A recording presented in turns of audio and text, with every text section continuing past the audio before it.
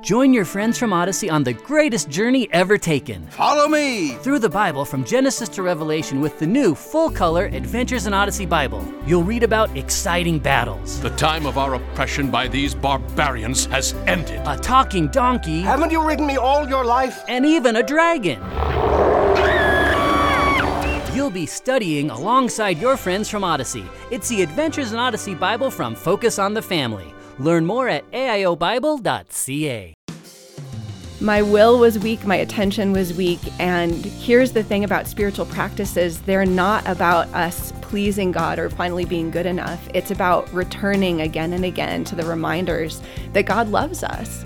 That's Reverend Courtney Ellis describing how spiritual disciplines like prayer, worship, and service can transform your family and your faith in powerful ways.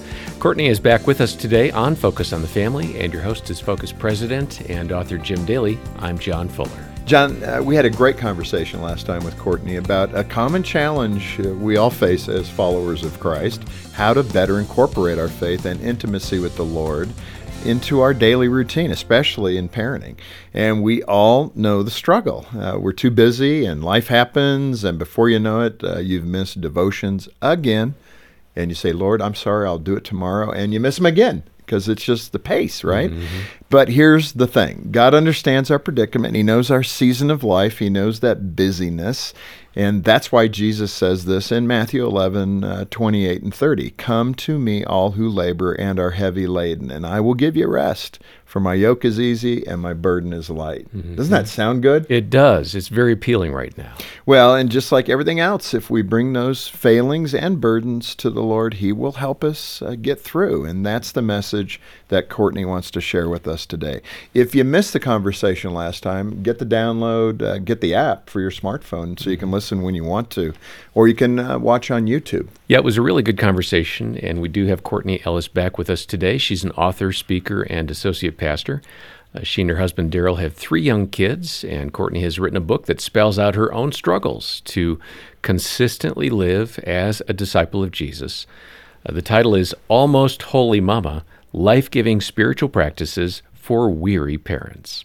Courtney, welcome back. Thanks for having me. We're going to kick it off with a really important topic now, laundry. Let's dig into the spiritual blessing of laundry.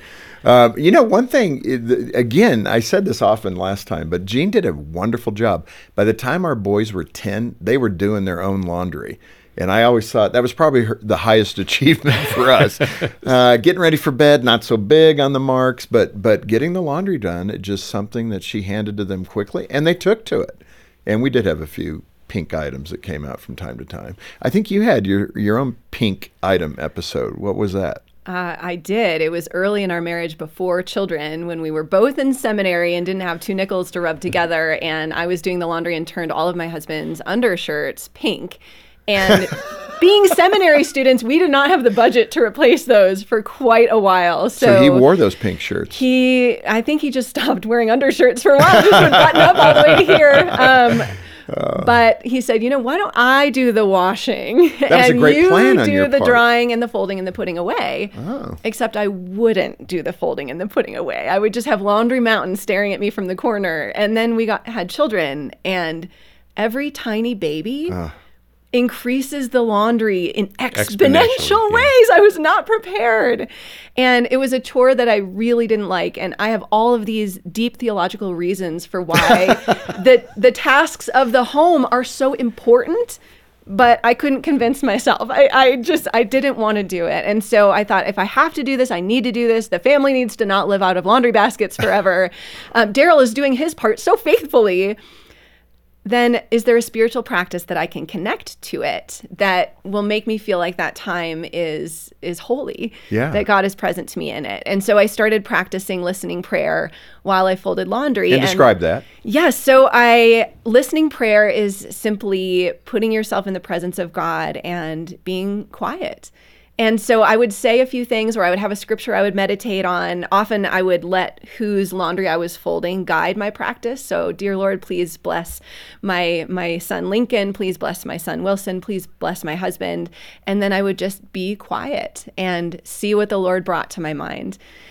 And it was difficult. I'm a person of many words, and so silence is tricky. But Scripture talks a lot about being still before the Lord. And I think it means being still not just in our bodies, but also with our voices and also with our minds to be present to God in that way. No, it's good. I love the idea of praying for the person's clothing you're folding. I'll try to do that too. I do try to do my own laundry. John, you're looking. Gene is still working on you. No, huh? seriously. And I cannot take credit for the idea. It was actually my dad who taught me that. He was the laundry folder in my house growing up, and he would tell us that he would pray for each of us as he folded our things. I think folding is the hardest part. And he Throwing had 3 daughters, in and putting so detergent in there is pretty easy. I can do that all day long. Right, that one's It's when they're fast. ready to come out. What do you do? I got to hang all these shirts up. Yeah. But anyway, you had an experience with your washer breaking down. I think you said it was a very vulnerable moment when a friend said, "I'll do your laundry." What happened and why was that so vulnerable? It was this perfect storm. We had a new baby. We had a 2 or 3 week old baby. Our washing machine broke, and my husband Daryl had just had knee surgery, and so he was immobilized. And we had so much laundry and nowhere to do it. So a friend called and said, "I'm going to come over. I'm going to take your laundry to my house. I'll do it all for you." And I said, "That would be great." And then I got off the phone and realized, oh my goodness, our laundry is, there are things in our laundry I don't want her to see. And so I started pulling out all of my unmentionables. And my husband said, we need those washed too. And I said, "I'm not pulling out yours. I'm only pulling out mine." And so I got all the laundry ready for her, and she came and she picked up all these laundry baskets. And it's pretty intimate to do someone's laundry, right? If you think about it. That's their life. Sure. That's the food stains and everything else. And she was taking the last basket to the car, and then she looked down the hallway into our bedroom and she said, "I see one more basket of laundry." And she picked that one up and she carried that to the car. And now she had an entire basket full of only my unmentionables. And I thought I would die. And it was this lesson to me of humility. God's humility and of God's presence to us in the really bodily, intimate things. That this dear Christian friend who did not have time to do laundry in addition to her own laundry was giving of her time, her talent, her hauling of laundry. And that God loves us even in those most embarrassing places, and this friend did too. Yeah, you said in the book, you really, in terms of receiving something in those times of listening prayer, there wasn't anything earth-shattering in that regard, but you did sense God's presence in that holy silence. Describe that again, that it was a victory, that it wasn't wasted time. Yeah, it was an opportunity to just let myself be loved. And the trick with listening prayer is if we hear something, we need to test it against Scripture and wise people in the faith. It's not, well, God told me, so I'm doing this thing that's totally off the rails. Don't do that. But I think I expected to hear something really earth-shattering from God. In times of listening prayer earlier in my life, I've heard, I've sensed, okay, it's time for a career shift, or it's time for a move, or you need to have this hard conversation with this friend. But during this season, I think God knew I was so exhausted that what I needed more than anything was the encouragement of just knowing God was near. So I'd fold little tiny shirts and I'd pray for my son Wilson, and I'd say, "God, please bless Wilson, be with him." And I'd hear from God, "I love Wilson and I love you and I'm here."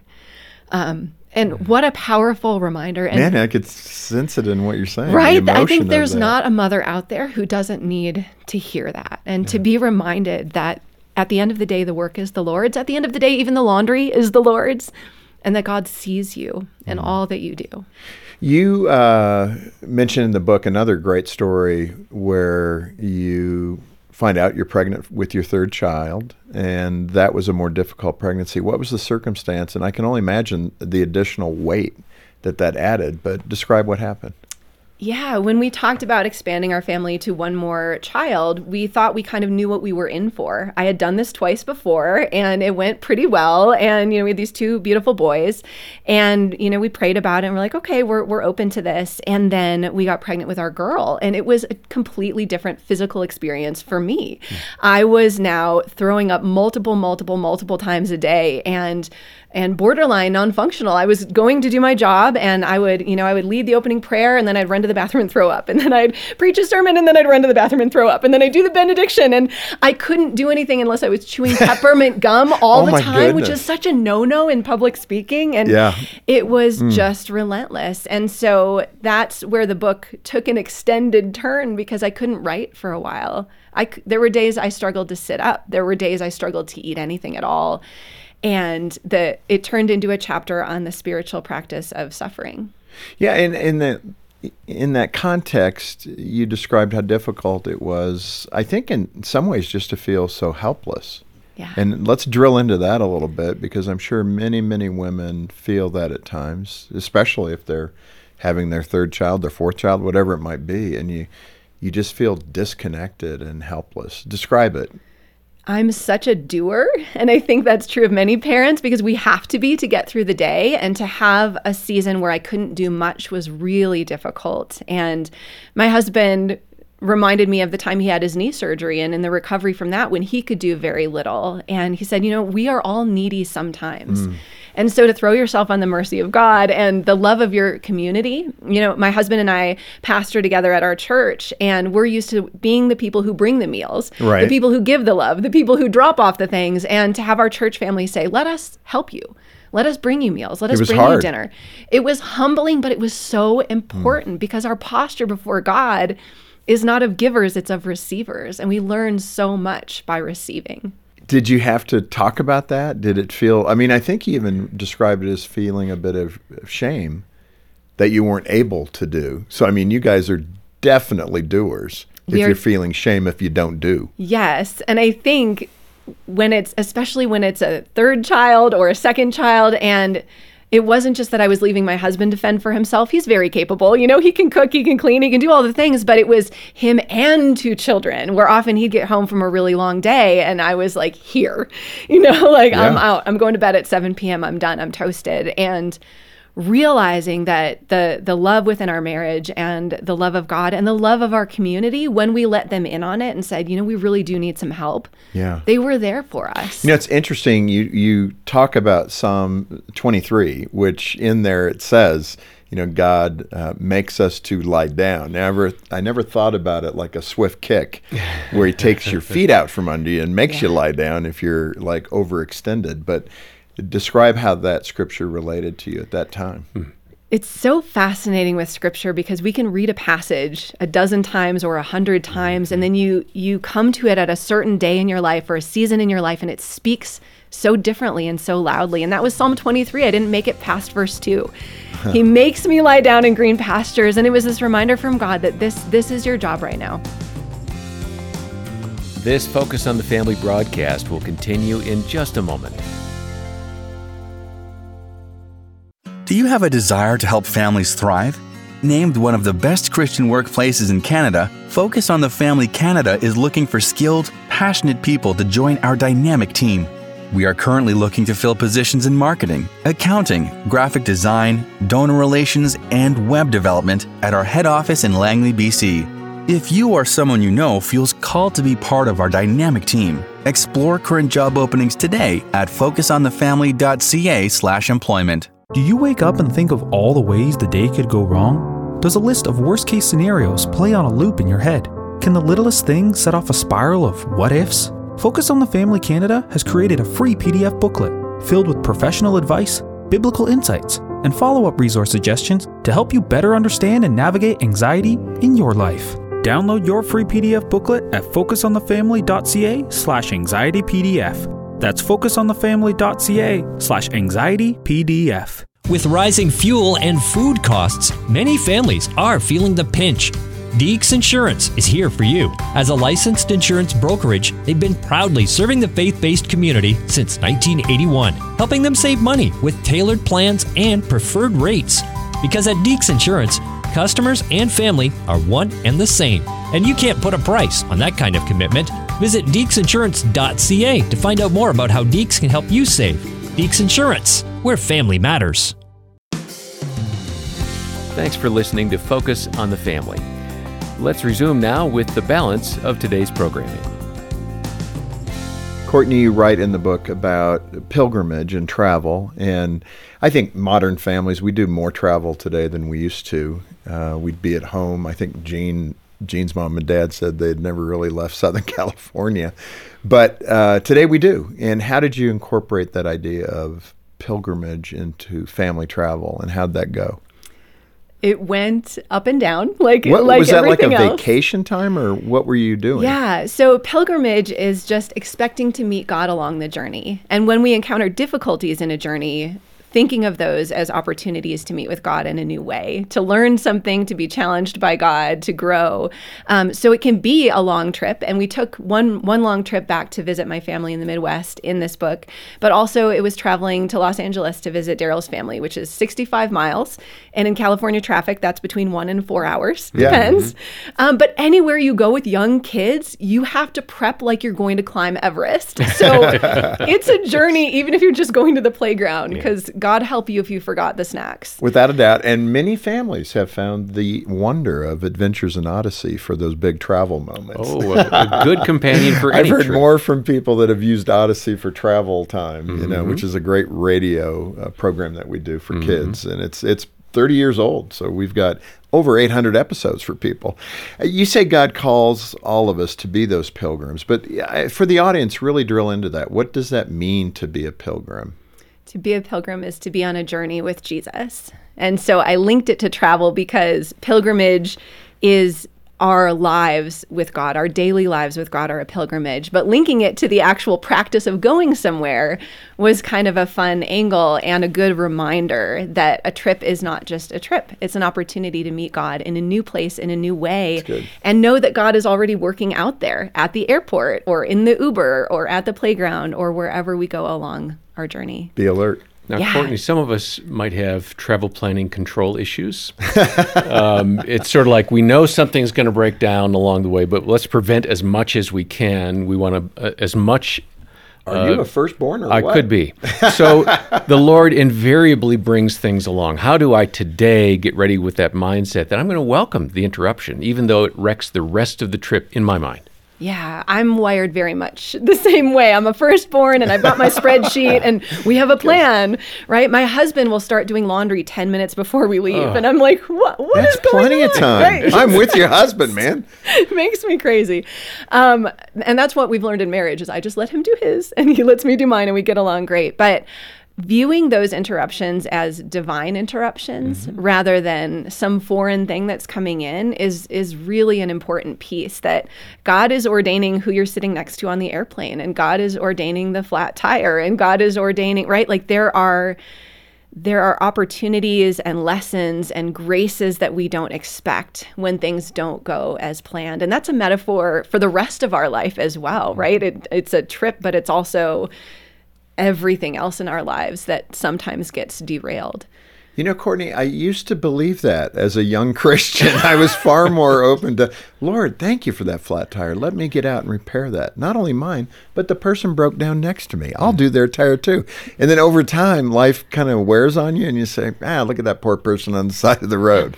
It's not the right way to mature in Christ, is it? I think spiritual practices work on us and make us more tender. They make us softer. They should. Yeah, that's the way it should progress. And if they're not, then there are questions to ask about how we're connecting with God or if we're connecting with God. Because if our faith is making us more arrogant, then something is off. Something is wrong. Jesus was gentle and humble in heart. And we should start to see that in our lives, which does not mean we encounter every difficulty with this spirit of hooray. We'd be sociopaths, right? To say this is a wonderful thing, this terrible thing that has happened. Thank you, Jesus, for cancer. We don't do that. But we know that in all circumstances, God can bring good things. So it's beginning to look for those things, to look for God at work. Does the tow truck driver want to talk about his faith? Has he been through something recently? We wouldn't have met him without the flat tire. You know, predictive models are there, and I don't mean this as I'm kind of teasing both of you as firstborns, but there are generally attributes that come in that position. You tend to be more responsible in that birth order. We've had Dr. Kevin Lehman on, and lastborns, tend to be kind of the social people and all those kinds of things. As that person that's wired in terms of that responsibility. And again, I don't care what your birth order is. You can be a lastborn and be highly responsible.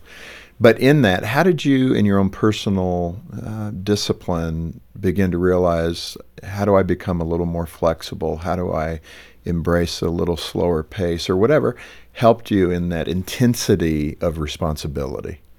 I love that question. And I think so much of what I was taught, I grew up in a wonderful evangelical church, was that devotions were done a certain way. Mm-hmm. You read your Bible for a set amount of time and you pray for a set amount of time. And then I would kind of leave it there and go about the rest of my day. I did the God part, and now this is on me. And that didn't do good things for my control issues, for my flexibility. But living into these spiritual practices, which, by the way, they're ancient. The church has been doing these for hundreds and thousands of years. I kind of grew up thinking there was no one between Paul and Billy Graham. But there are wonderful folks in the faith we can learn from, St. Augustine and Thomas Aquinas and Julian of Norwich, who talk about these spiritual practices. And what happens is, when we can integrate them into the rest of our day, it becomes this constant awareness that God is at work and that we are on this journey with Jesus. And it takes the pressure off, because if I would miss those morning devotions, I felt like that's it. Nothing to do but try again tomorrow. God's really disappointed in me. And now it's this reminder. I talk in the book about writing scripture on my shower walls with a wipe-off marker. If I miss the devotions, the Bible is there for me when I get that 10-minute shower. Right. That it's not all or nothing, Yeah. but it can be constant. When Paul tells us to pray continually, it doesn't mean we're always on our knees with our hands folded. It means our entire lives can be a prayer. Mm-hmm. All right, so the spiritual practice as a lastborn, my favorite, celebrate! Let's have a party! What is that about? Celebrate. It feels like it's a little of an antithesis to how we should behave with God. Yeah. Be serious. Right. Be very serious and kind of Yes. grumpy all the time. It's not Saith who the Lord is. No, Not it's at all. not. Celebrate. Jesus was a master of celebration. We find him always with his friends, reclining at the table and making the wine at the wedding and going to the feasts and the festivals. Even when he had to go in secret because people were after him, he goes to these feasts and these festivals. So Scripture is filled with celebrations. There are all of these feasts and festivals in the Old Testament, and then there are many new ones in the New Testament. The early church had over 200 feast days every year. That's they had pretty more good. feast Wow. days than not feast days. And then there's the weekly celebration of Sabbath, where we remember that ultimately the work is the Lord's, and we're invited to rest from our labors. Eugene Peterson talks about the Sabbath as a day for praying and playing. And I used to major in the praying and forget the playing. But Why was that hard for you? I mean, personally, that celebrate part. Why did that seem to be outside the orbit for you? firstborn, maybe. Yeah, I mean, Yeah. was it just that sheer responsibility thing? I had not really sat with Jesus as a full person, and I would read more deeply into this is what you should do. And I wouldn't read as much about who Jesus was and the fact that he enjoyed these things so much. The Message translation says that you called me a lush, right? There's this idea that they see him enjoying the wine to the point where they're like, this guy. Which the Pharisees did. They said, like, he's laughing and having too much fun. Yes. The kingdom of God is serious. And I don't think it is. I think the kingdom of God is deep and playful and winsome and holy. And it's all of it. God calls us to celebration because in celebration, we form greater connections with God and greater connections with one another. There is a holiness to play. Yeah. There's a holiness to joy. Our church is, walking out of this pandemic like every other church in the country, and we've had to invest in live stream technologies and new cameras and new lighting and all of these things. Our best purchase, a couple of ping pong tables for the patio. Now we're talking. Honestly, people stay and they laugh and they play and they're like, I'll catch you next Sunday. I'm playing you next Sunday. And folks we would see once a month, we're seeing every week because of celebration. Yeah, being present. You share a sweet story about an expected celebration you experienced with your son Lincoln during a weekend retreat. What happened? I love that celebration between parent and child. As God was teaching me about not compartmentalizing my faith, I was about to lead a retreat for our college and young adults group. And the pastor I was going to co-lead it with said, bring your son. And I said, he's 4. He's going to throw rocks and eat dirt. And, I don't think that's a good idea. And he was like, you should bring him. And so I brought him, and the final morning of the retreat, this pastor led a service of communion and talked about Jesus and the Last Supper and what it means to give your life to the Lord. And I looked over at my little boy, and as far as I could tell, he wasn't paying any attention. He was digging in the dirt, and he was begging the older kids for candy and snacks. And and then I brought him home later that day, and he said, Pastor Steve talked about being a disciple of Jesus. Can I be a disciple of Jesus too? So he was listening. He was listening, and he wanted to pray this prayer of salvation. And I'm married to a PhD in theology. I always thought that would be Daryl's moment. And Daryl was at the store, and I was like, all right, I guess it's me. And so we knelt there on the carpet in his bedroom and prayed. And that wouldn't have happened if Steve hadn't said, bring him. It's going to be fun. Yeah. And for that person that does take their faith seriously, that's admirable. But you do have to have life in that. And I think of the Lord, if you've lived your entire life, you're 80 years old, maybe older, and you've just been this very serious person about your faith and maybe again with your temperament. What word do you have for that person to say, enjoy what God has given you? I mean, experience it, not just be a scholar about it. Yeah. And I think it does speak to the spirit of the heart. That's why the Lord wants us to celebrate, because it breaks us out of our kind of high and mighty self. Celebration takes some humility, that you're not going to act in a sophisticated way. You may even be ridiculed like they did to Jesus. Yeah. I think that's one of the reasons that Jesus invites us to come to him like little children. Children know how to celebrate. And so for the person who says, my faith has been so serious for so long, I would just say, God gives you permission. God invites you. There is no reason we have so many types of food. There's no reason we have so many types of birds. There's no reason we have so many sunsets. They don't serve a purpose. They are for our joy. Yeah. And they're for our flourishing. And when we walk more deeply into that country of joy, which is our native land, God is glorified. It enlivens our faith. It deepens our connections with one another. That's my next book, actually. That is good. Courtney, this has been wonderful. Thank you so much for being with us here at Focus for the first time over the last couple of days. It's been really good. And your wonderful book, Almost Holy Mama, Life-Giving Spiritual Practices for Weary Parents. And I don't think I've met a parent, especially with young kids, that isn't weary. So this is a resource that you need. And you can get it right here from Focus on the Family Canada. And remember, as we often say, when you do, all those proceeds don't pay shareholders. It goes right back into ministry. So partner with Focus Canada today. Yeah, and I'll remind you about our free parenting assessment, which can help you identify things you're doing well with your kids and maybe some areas where you need a little bit of improvement. You can make your donation and find that parenting assessment as well as Courtney's book at focusonthefamily.ca or give us a call, 800, the letter A and the word family, 800-232-6459.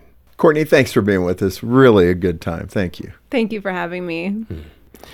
We hope you have a great weekend with your family and your church family as well, and plan to be with us on Monday as we hear from Jessie Manassian. She'll be describing some of the unique challenges that teen girls experience in today's culture. If you cannot pull yourself up, be able to recall those scriptures to encourage you and inform you, then you're going to fall prey to all that's out there, because the majority out there is against what you're about. On behalf of Jim Daly and the entire team, thanks for listening to Focus on the Family. I'm John Fuller, inviting you back as we once more help you and your family thrive in Christ.